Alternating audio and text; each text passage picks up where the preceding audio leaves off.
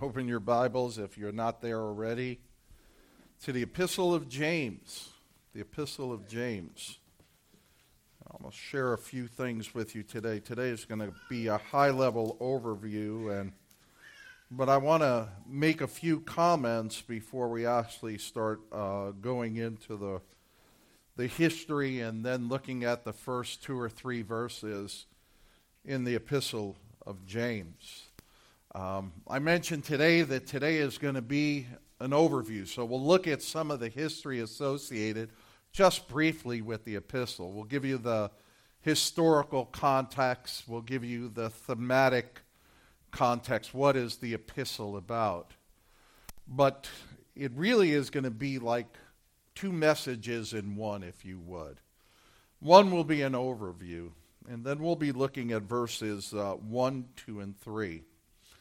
And verses 2 and 3 deal with the whole issue of trials. And the reason I'm mentioning this, quite frankly, is this. When we speak about trials, when we speak about testing, when we speak about suffering, there's a part of me that I believe that we tread on holy ground. The sufferings of the saints of God is a work of holiness that God does in the lives of believers. And I want to preface this in advance. I don't want anybody to believe that, we rattle off a few thoughts or concepts on the issue of suffering, because I know that many of you here are going through various trials, various testings, and various sufferings. And I don't want to minimize that in any way. One person feels that they're suffering because they don't have enough money in their checking account, and another person may feel that they're suffering because they have cancer, right? One isn't worse than the other. The goal of what we're going to do is to see the glory of God, the providence of God, the sovereignty of God in all things. In all things. Why? So that we as believers can be rooted and grounded in Christ. That when we pass through a trial, when we pass through a tribulation, that we do not, as believers in Christ, go at it alone.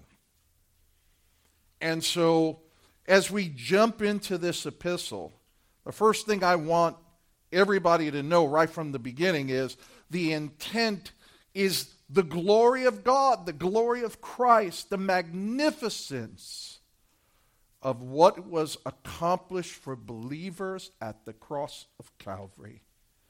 If there's a drum I beat constantly, it's the drum of salvation. What was accomplished for us by Christ? I think that is perhaps the most important thing that a believer can know. To know that not only were you saved from your sins, not only were you forgiven of your sins, but Christ has procured for the believer so much more. And that procurement of things that Christ has provided for us are practical. What do I mean? That means that it has everyday ramifications for us. It has everyday relevance for us. The salvation that was procured on the cross by our Lord Jesus Christ, the ransom that Christ provided us, wasn't just so that we could say, oh, I'm not going to hell, I'm going to heaven. He has provided for us a bounty so much more through the workings of the Holy Spirit. And these have practical ramifications for us from the moment that we're saved until the moment we leave this world and we head into eternal glory. So as we talk about things of trials and temptations and sufferings, and as you hear certain observations or perhaps certain principles, know for sure that what Christ has provided is so much more. and not to become trite, or not to say, I tried this and it didn't work. So as we jump into the Word of God, we'll see the glory of Christ's salvation in this epistle. And I wanted to put that out there. Now, as we enter this book of James, the first question you might ask yourself is, okay, who's the author? I'll give you a hint. It's James. Now, you might be saying, which James? I hear a lot of James in the Bible, right? Well, specifically, this epistle is written by James, the half-brother of Jesus Christ. James was the leader of the Jerusalem church. And as we know in the Scripture, as we see in the Scripture, when Jesus first began his ministry, his own brothers and sisters were not believers. They were not convinced. John 7:5 tells us that. John 7:5 tells us, for not even his brothers were believing in him. Now, you may have heard, I don't know if you heard, I don't know how broad your exposure is, but there are what are called Gnostic Gospels. And one of the Gnostic Gospels speaks of Jesus performing miracles as a child. There are certain traditions that hold to that Jesus was like a wonder boy. And one of them talks about that he had these little wood birds, and they were playing with another child, and then Jesus touched them, and they turned into real birds, and they flew away. Well, that would be inconsistent with the scriptural record, right? Because we know at the wedding of Cana, right, it says this was Jesus' first miracle. This was the first sign that he performed. But it's amazing when you consider that when Jesus began his ministry, after even turning the water into wine at the wedding of Cana, his brothers did not believe him. Now, I hope none of you are here that your first response was Jesus had brothers. Yes, Jesus did have brothers, and he did have sisters, and they are recorded in the gospel. So this writer here is James, the half-brother of Jesus. Now, it's interesting because after the crucifixion, after the resurrection, it appears that his brothers and his family did embrace Jesus Christ as Savior and Lord, just as we have to do, just as everybody else has to do. So the author is James, right? And the theme of the epistle, what I like about this book of James is, unlike the writings of Paul and John and even Peter that are very doctrinal in origin, this epistle of James is very practical. As a matter of fact, it really is practical Christianity. You heard it as Jason read the scripture reading this morning. And the theme of it is to challenge believers. It's going to challenge believers to genuine saving faith in Christ. And James' premise in this epistle, in this letter, is genuine saving faith is evident by works of righteousness. In other words, the works don't precede salvation. They don't come before. You don't do things in order to be saved. It's just the opposite. When a man or a woman comes to saving faith in Jesus Christ, then what follows as a result of regeneration of the new birth, what follows are works of righteousness that give evidence to the work that God has done in the believer's life. I mentioned to you, we will see some doctrinal content, but it will not be as broad as if we were studying some of Paul's epistles. And the other thing that's worth noting too is from a practical perspective, this practical Christianity perspective that James writes, he kind of follows very closely the the principles that the Lord Jesus Christ laid out in his famous Sermon on the Mount in Matthew 5 through 7. And as we jump into the Word more in the weeks to come, you'll see some of these parallels that will begin. Now, that we will see. Now, as we begin the epistle in chapter 1, immediately we're going to see that James speaks to trials. And if we were going to outline James 1, I outlined James 1 this way. The first element is the purpose of God in trials. And we see that in verses 2 through 12. The second one is the providence of God in trials. And we see that in verses 13 through 16. And then lastly, we see the perfection of God through trials in verses 17 through 18. Today we're going to look at verses 1 through 3. So we're just going to scratch the surface on it. Now, if you look at verses 1 through 3, they read as follows. James, a bondservant of God and of the Lord Jesus Christ, to the 12 tribes who are dispersed abroad, greetings. Consider it all joy, my brethren, when you encounter various trials, knowing that the testing of your faith produces endurance. And let endurance have its perfect result, that you may be perfect and complete, lacking in nothing. But if any of you lacks wisdom, let him ask of God, who gives to all men generously and without reproach, and it will be given to him. But let him ask in faith, without any doubting. For the one who doubts is like the surf of the sea, driven and tossed by the wind. For let not that man expect that he will receive anything from the Lord, being double-minded man, unstable in all his ways. But let the brother of humble circumstances glory in his high position, and let the rich man glory in his humiliation, because like the flowering grass he will pass away.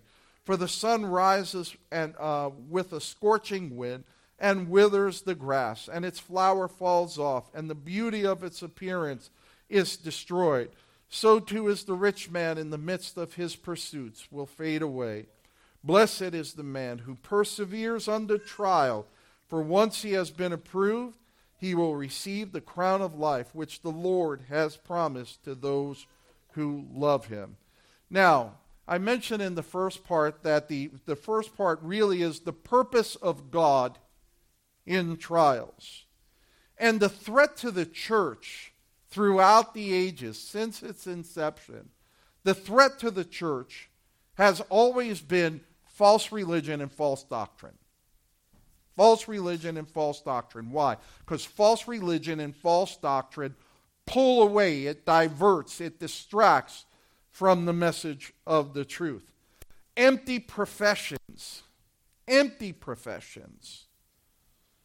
ritualism, stale, cold tradition has always been a problem in the church since Pentecost.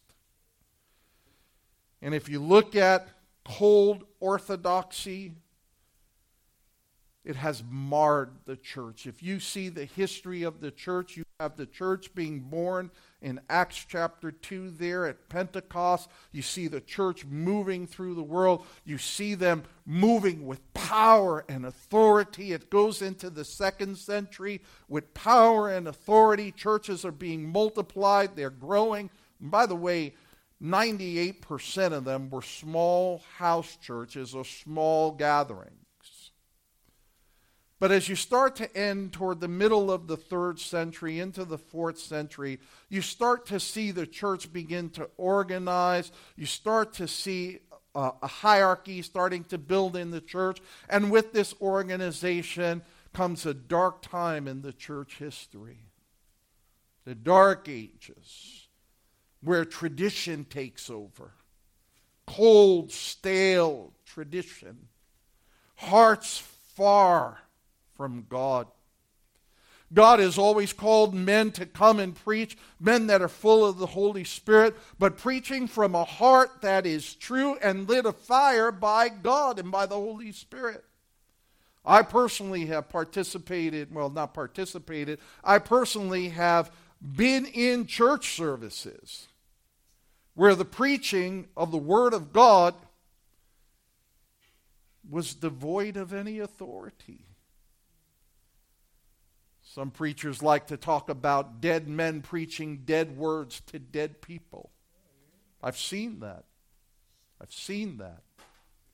It's only a life that is on fire that is going to reach someone for Christ. It is only a person that is fully persuaded in whom he has believed. Not merely in what he has believed, but in whom he has believed. It is a heart that is full of the Holy Spirit. It is a heart that is in passion for Christ. It has to be a heart that looks out on the world and sees people lost in their estate, dying and going to hell. It has to bother. And it is that moves the man of God. And may I add, it's that which moves the woman of God to go forth with the gospel of Jesus Christ, to not be ashamed, to not be embarrassed, so that none would perish. In the Old Testament, during the days of Israel, in the Old Testament, there were numerous calls for self-examination to test one's affection for God. Psalm 17:3. Notice what the psalmist says. Thou hast tried my heart. Thou hast visited me by night. Thou hast tested me and dost find nothing.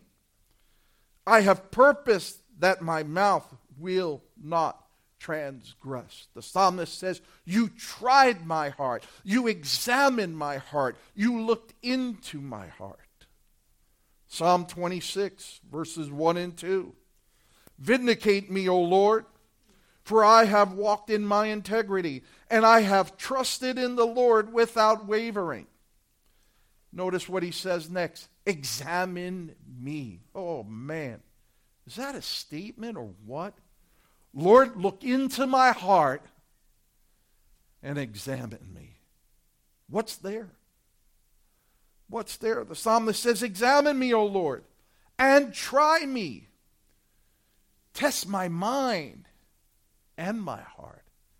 Test my mind, the object of the things that I think on, the object of the things I dwell on. But test my heart, the center of my emotions.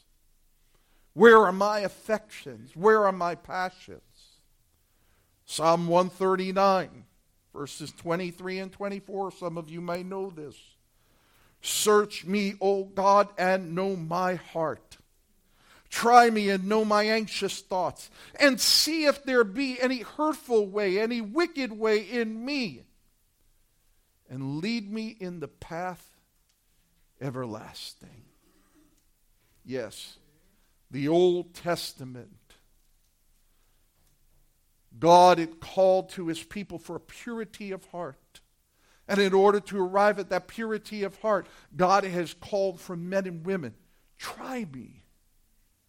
Search me. Listen, that's one of the things that we are to do in repentance. God, I know of these things that exist in my heart. I know they're there. But what don't I know, God? Send the purifying eyes of the Holy Spirit to examine my heart, to examine my mind. Where are my affections? You hear me say this so many times. How do James, by the way, James answers the question that so many people ask. How do I know if I'm saved? And I tell you, it's probably the number one question I get. How do I know if I'm really saved? And I say, well, do you hunger and thirst for righteousness? Is God your greatest affection? Is he your greatest longing? Is he your greatest desire? If you could have anything in the world, anything, anytime, any place, would you want God above everything else? The New Testament is also full. We don't have time to go through all of them. But it is also full of numerous calls for self-examination. One of the ones I think of that comes to mind right away, 2 Corinthians 13:5.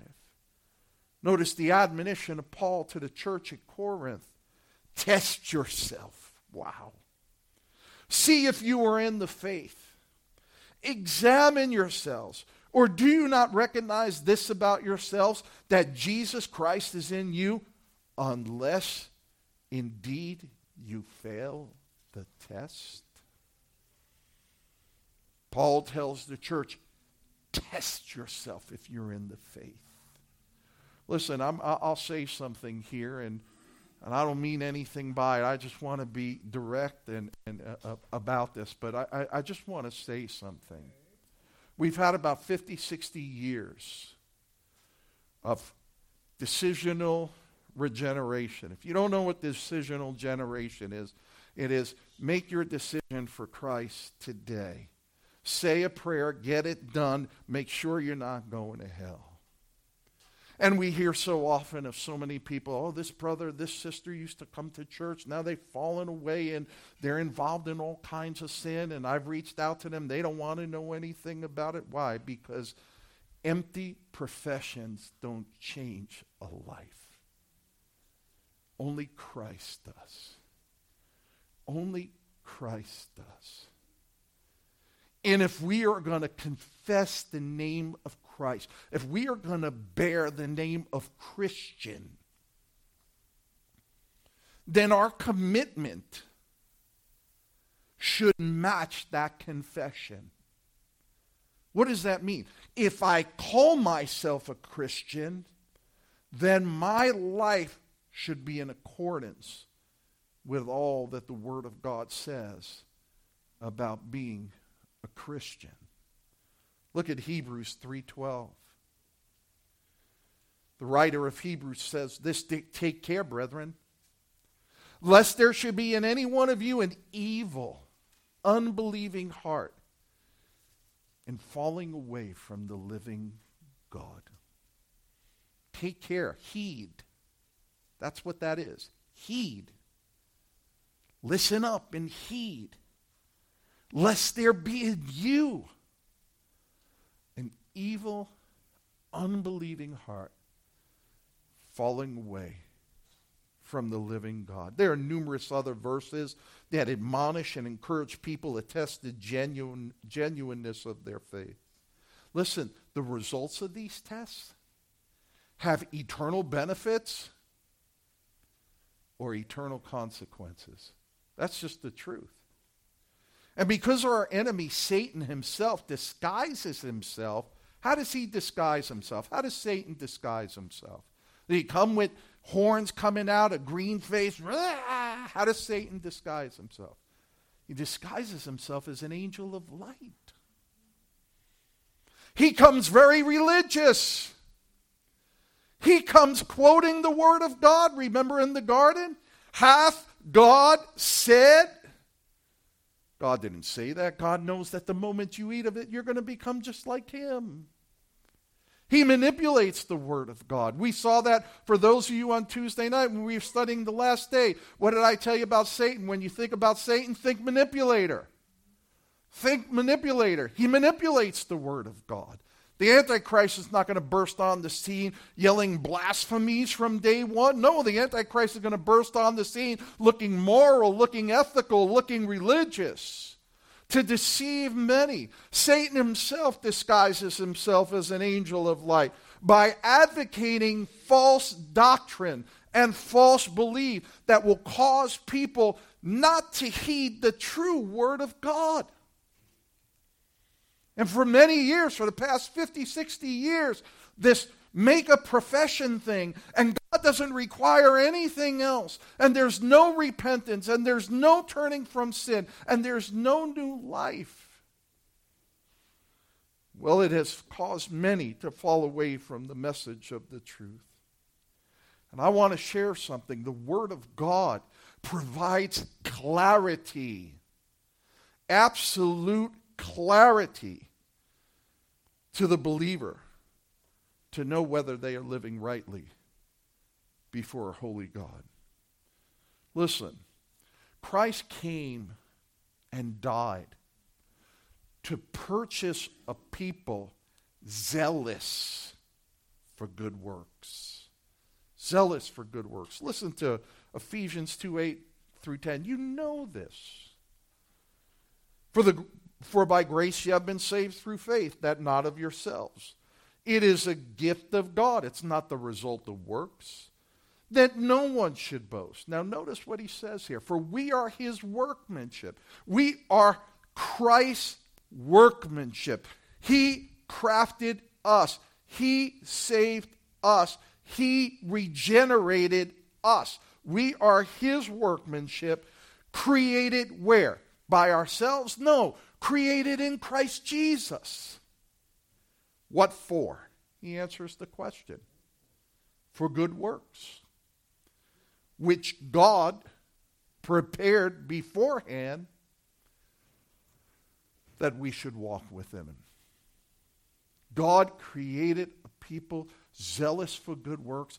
God had good works that would be done, the proclamation of the gospel, the ministry of the gospel. He had prepared it beforehand so that all who follow Christ by faith would walk in those good works and would show the world the glory of God. Look at what God does when he saves a man or a woman. And one of the things I think it's important in the church all across the world is that we as a people of God would become more preoccupied with bringing God glory than with self-promotion and advancing our own interest. True saving faith in Jesus Christ does indeed produce change in those that are saved. And that change is the glorious good works that God has. That is proof of salvation, by the way.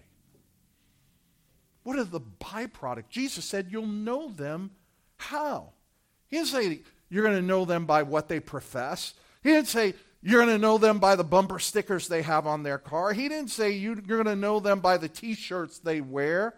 He didn't say you're going to know them depending on what church they go to. He said you will know the true believer. How? By the fruit of their lives. What do they produce?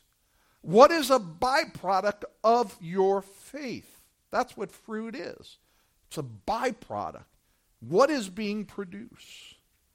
So the epistle of James, I like to think of it as practical Christianity. This is the blocking and tackling of Christianity. This is practical stuff. And James answers that question, as I mentioned previously. How do I know if I'm saved?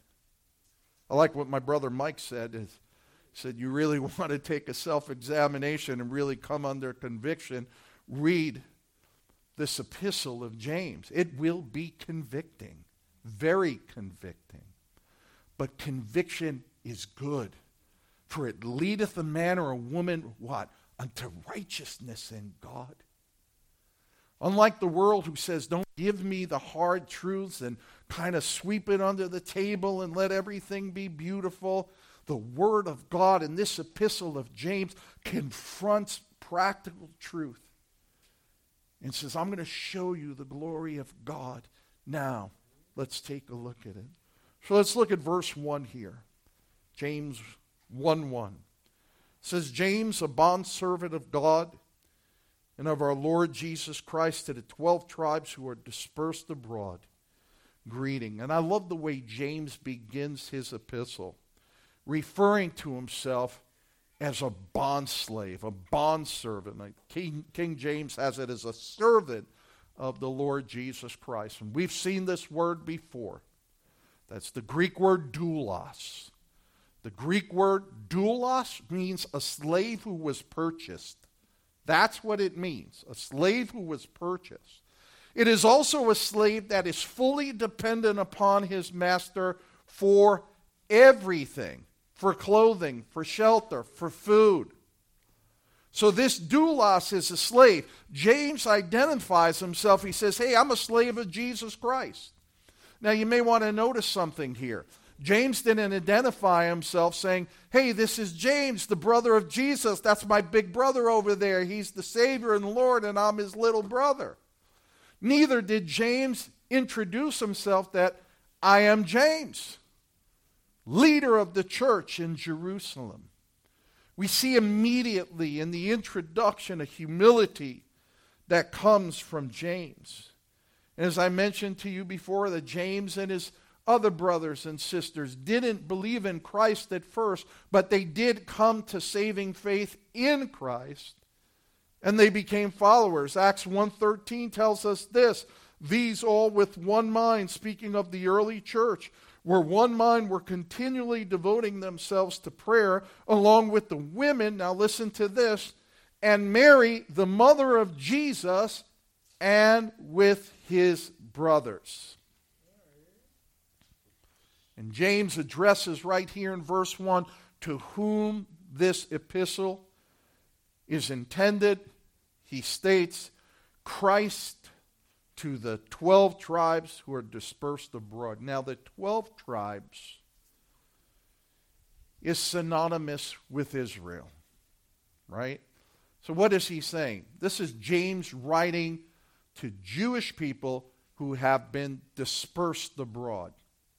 And during the first century, Rome had forcibly relocated many Jews from Palestine and sent them in other parts of the world.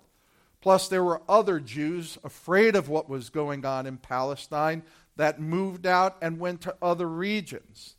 These are Jewish believers that are dispersed worldwide. And many of these Jewish believers had suffered for their faith in Jesus Christ. You know, sometimes I don't think we get the correct picture of first century Judaism. It wasn't a pluralistic society as we have today. Hey, you know what? I'm going to convert and I'm going to be this religion. I'm going to convert to be that religion. To follow Christ in the first century meant that you were excommunicated from the synagogue. To be excommunicated from the synagogue means you no longer had friends, you no longer had the network that you grew up with. So the people perhaps that you purchased from, the people that perhaps you had a business you sold to, gone. They would cease doing business with you. This excommunication was rather severe. Church history records one of them, and that is Nicodemus. You all know Nicodemus in John chapter 3. And Nicodemus became a follower of Christ. As a matter of fact, it was Nicodemus and Joseph of Arimathea who went and got the body of Jesus Christ. Nicodemus would go on to preach the gospel of Jesus Christ. Now, you remember what John says of Nicodemus? He was the teacher in Israel. He was the teacher of the Pharisees. This was the top dog. The other Pharisees came to Nicodemus and said, Nicodemus, how do you interpret this portion of Scripture? That's what he was. He was the top dog. He became a follower of Christ. Nicodemus, prior to his conversion to Christ, was one of the wealthiest men in Jerusalem. He had great wealth. When Nicodemus was converted to Christ, when he took his stand for Christ, the Gospels don't tell us, but certain church history articles tell us, he was forced out of Jerusalem. His wealth, all his wealth was seized. He was pushed into the Judean wilderness where he starved and he suffered. Toward the end of his life, Nicodemus, starving, terribly sick, sent his daughter into Jerusalem to beg of the people for money and for food and for wealth. For money, for food, and for medicine. And she went around to the old networks. Hey, you know, can you help out? You help out. When they found out that this was for Nicodemus, they took everything away. She left Jerusalem broke, Nicodemus died in obscurity, penniless and broke, for the testimony of Jesus Christ. And what do you think Nicodemus' reward in glory is? Oh, Lord. His reward is amazing. It's wonderful. It's glorious. It's magnificent. See, if we are in Christ, we are bondservants. We are slaves of Christ. And we must not cheapen what that means. We have been purchased. You know, slaves were purchased. Like you would buy a car, like you would buy a piece of furniture. They would parade a human being. It's unimaginable to us today. But parade a human being and somebody with money would say, I'll buy that person. And not all slaves. I'm not making an argument for slavery. Please don't misinterpret what I'm going to say. Some masters were very kind to their slaves. That's just the truth of history. Some were very cruel. Some treated slaves worse than they treat animals. Think about you and I in Christ. Christ purchased us. He didn't use silver or gold. He used his blood. And he said, I'm gonna ransom Jason. I'm gonna buy Sue. But unlike the masters of the world, cruel taskmasters, Christ purchased us with his love. What's his motivation? And he purchased us, as we read before in Ephesians, for good works that would glorify God, that would magnify God, that would exalt God. I love the first article in the Westminster Confession of Faith. We exist to glorify God and to enjoy him forever. Do you ever think about enjoying God? Purchased by Christ, that we enter into the fullness of this relationship in Jesus Christ to enjoy him. James here uses the term bondslave as a term of endearment. I am a bondslave for Christ. Do you think of yourself as a slave for Christ? Oh, we talk about all the glories and we're sons and daughters of God, but at the end of the day, we have been purchased with the blood of Christ, and we are bondslaves for Christ. He addresses this to the 12 tribes who are dispersed. They're all over the land of the Middle East, and he just gives them a greeting, and then we come into verse 2. And rather, what may appear to be a strange statement, he says this: consider it all joy, my brethren, when you encounter various trials. James now begins to expound on the purpose of God through trials in a believer's life. That word trials, in King James it says diverse temptations. But the Greek word is parosmos. But the significant about this is it has a positive connotation and it has a negative connotation. And the context determines the meaning. So the context determines the meaning.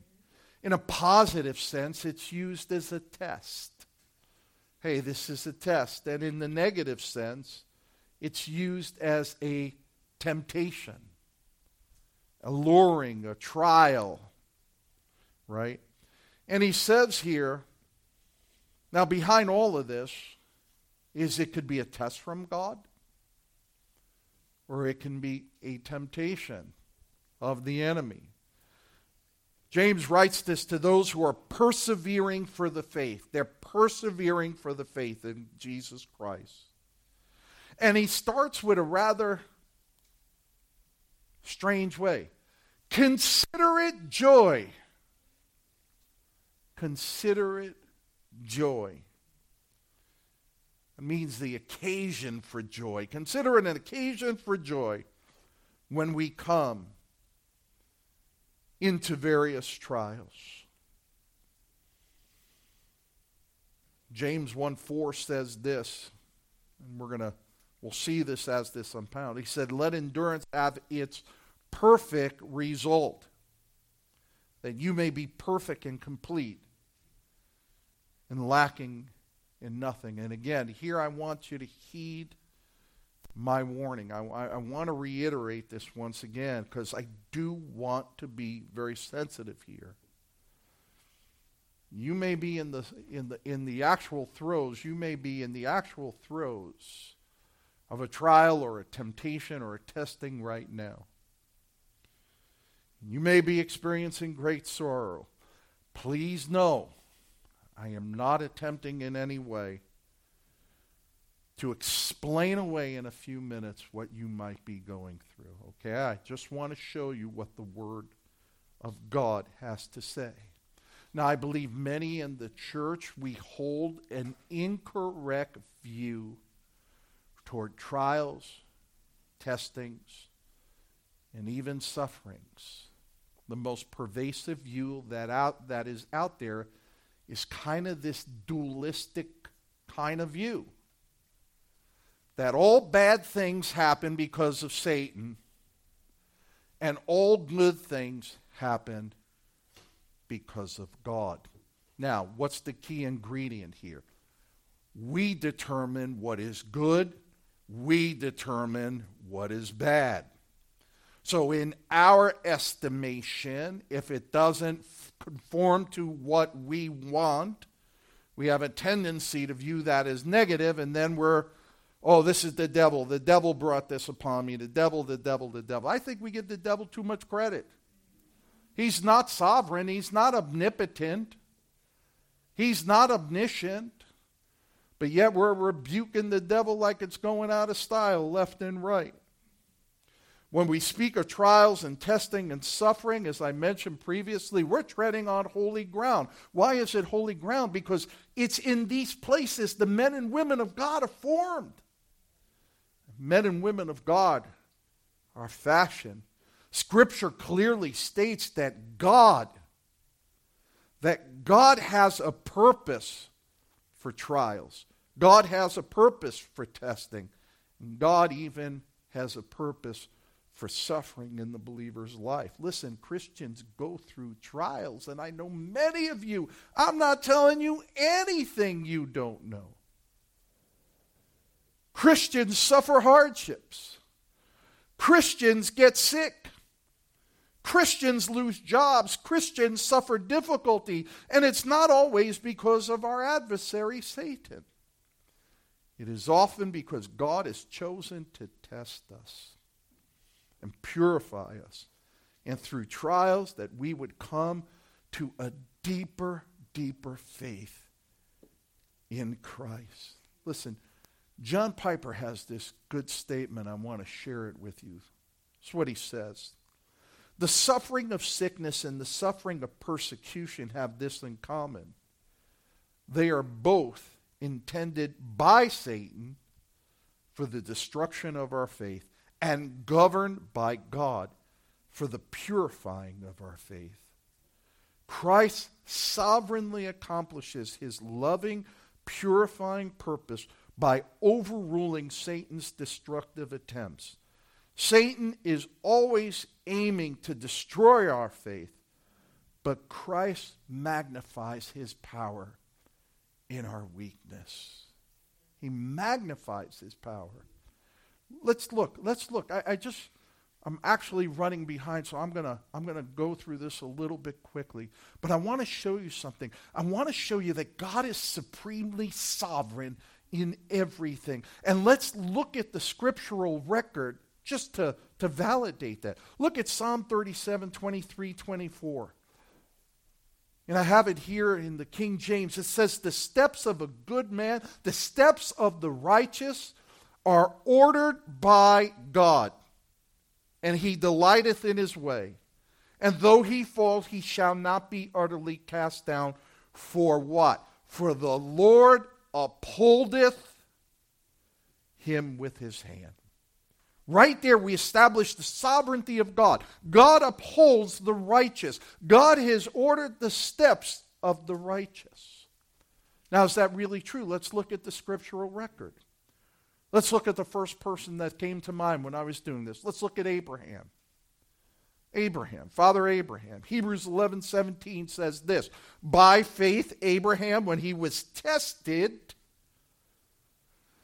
offered up Isaac, and he who had received the promises was offering up his only begotten son. In Genesis 22, it says, God decided to test Abraham. It's a tough test. Here was a couple that were in their high 90s when they had their child. And then God says, hey, I want you to go up to Mount Moriah. I want you to offer him to me. God had a very specific purpose with Abraham. God tested his heart of Abraham, and the result of the test was amazing. Romans 4:3 tells us, for what does the scripture say? And Abraham believed God, and it was reckoned to him as righteousness. Well, when did he believe him? He believed him when he went up to Mount Moriah to offer him. God stayed the hand of Abraham. And the result was what? Saving faith, righteousness. Here's another person, Job. We all know of the hardships of Job, right? This is Job speaking at the end of his suffering. He makes this incredible claim. Job 42, verses 5 and 6. He said, I have heard of thee by the hearing of the ear, but now my eye sees thee, therefore I retract and I repent in sackcloth and ashes. Job, through the trial, knew of God, but Job experienced God in the trial. That's what he means by, I have heard of you. I had previously heard all about you, but now I see thee. I see your hand in the trial, and I repent. I think of Paul, the Apostle Paul. Corinthians 12:7 says this, and this is Paul talking about his own trial. And previous to this, he said, hey, I was given a revelation that it's not lawful to speak about. I saw things that were unlawful, meaning that the glory of God was revealed to him in this revelation, and he couldn't repeat the things that he said. And in 2 Corinthians 12:7, he says this, and because of the surpassing greatness of the revelation, for this reason, notice, for this reason, to keep me from exalting myself. Paul could have been walking around, let me tell you about the vision I saw of God, and I saw this, and I saw that. That's too pervasive today, right? Everybody's got a vision, everybody's telling everybody. But Paul says that to keep him from exalting himself, what happened? There was given me a thorn in the flesh, a messenger of Satan to buffet me, to keep me from exalting myself. And we know that Paul would ask 3 times, Lord, take this from me.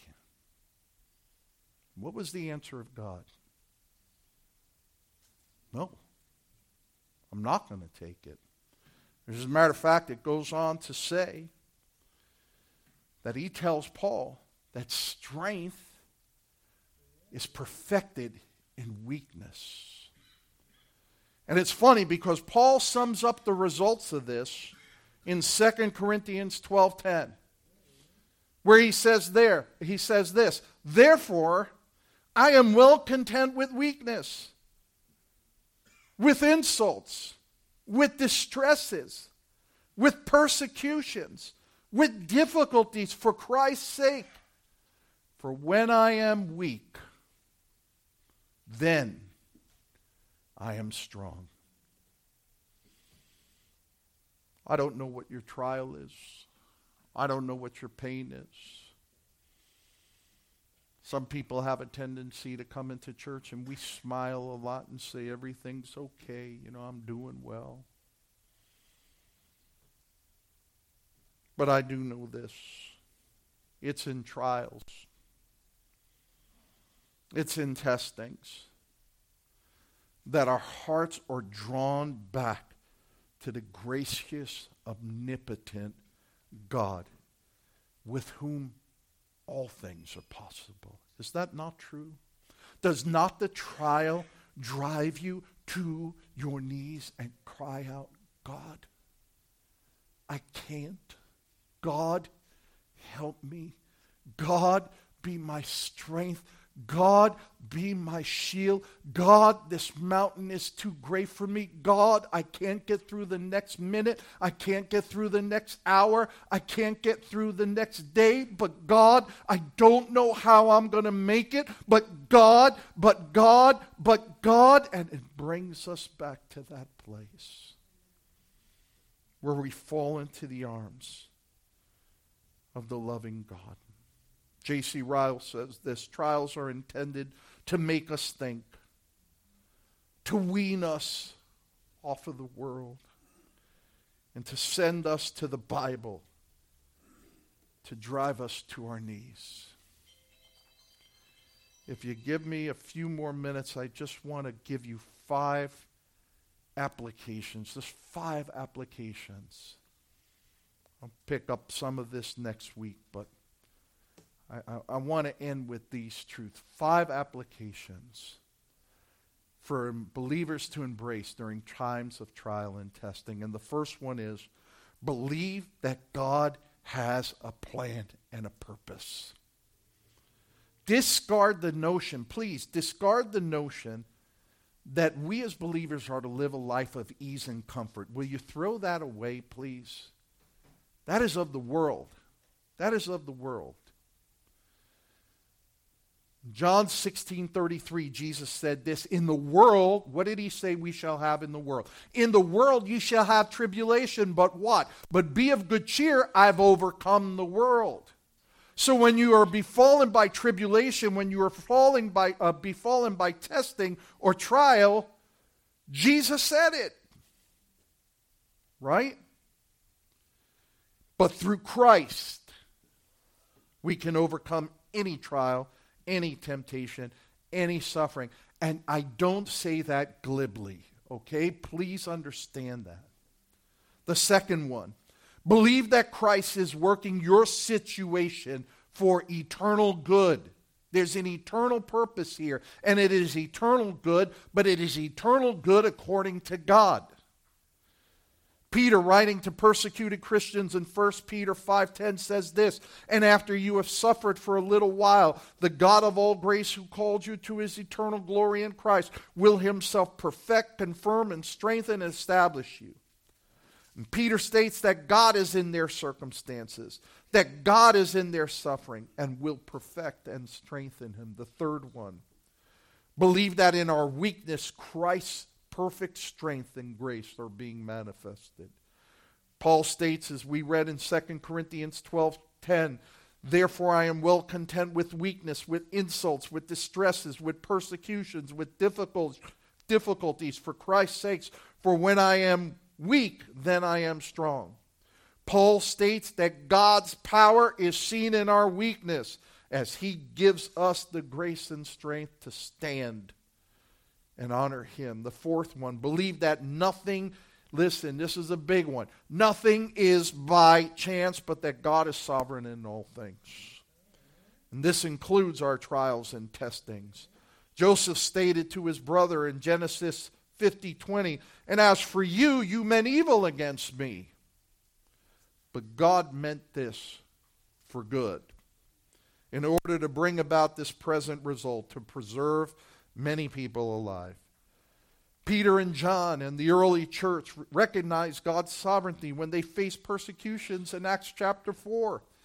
In verse 28, they cried to God and recognized that their persecution was ordained by God as they prayed and said, to do whatever thy hand and thy purpose predestined to occur. God is sovereign. If you're a believer, God is sovereign in your life. And lastly, number 5, believe that God is producing an eternal weight of glory. Paul states in 2 Corinthians 4:17, for the momentary light affliction is producing for us an eternal weight of glory far beyond all comparison, while we look not at the things which are seen, but at the things which are not seen. For the things which are seen are temporal, but the things which are not seen are eternal. God is working an eternal weight of glory. We're going to see in this epistle so much of the glory of God, so much of what has been procured for us in Christ, so much of purpose and practical understanding. And I pray that the Spirit of God would encourage your hearts today, would speak to your hearts today, and would hold you fast in Him. Let's pray. Father, we thank you. There's so much of this, Lord, we don't understand. So much. And it's hard, Lord. I know it's hard. And I pray for those, Lord, among this congregation that are suffering, Lord.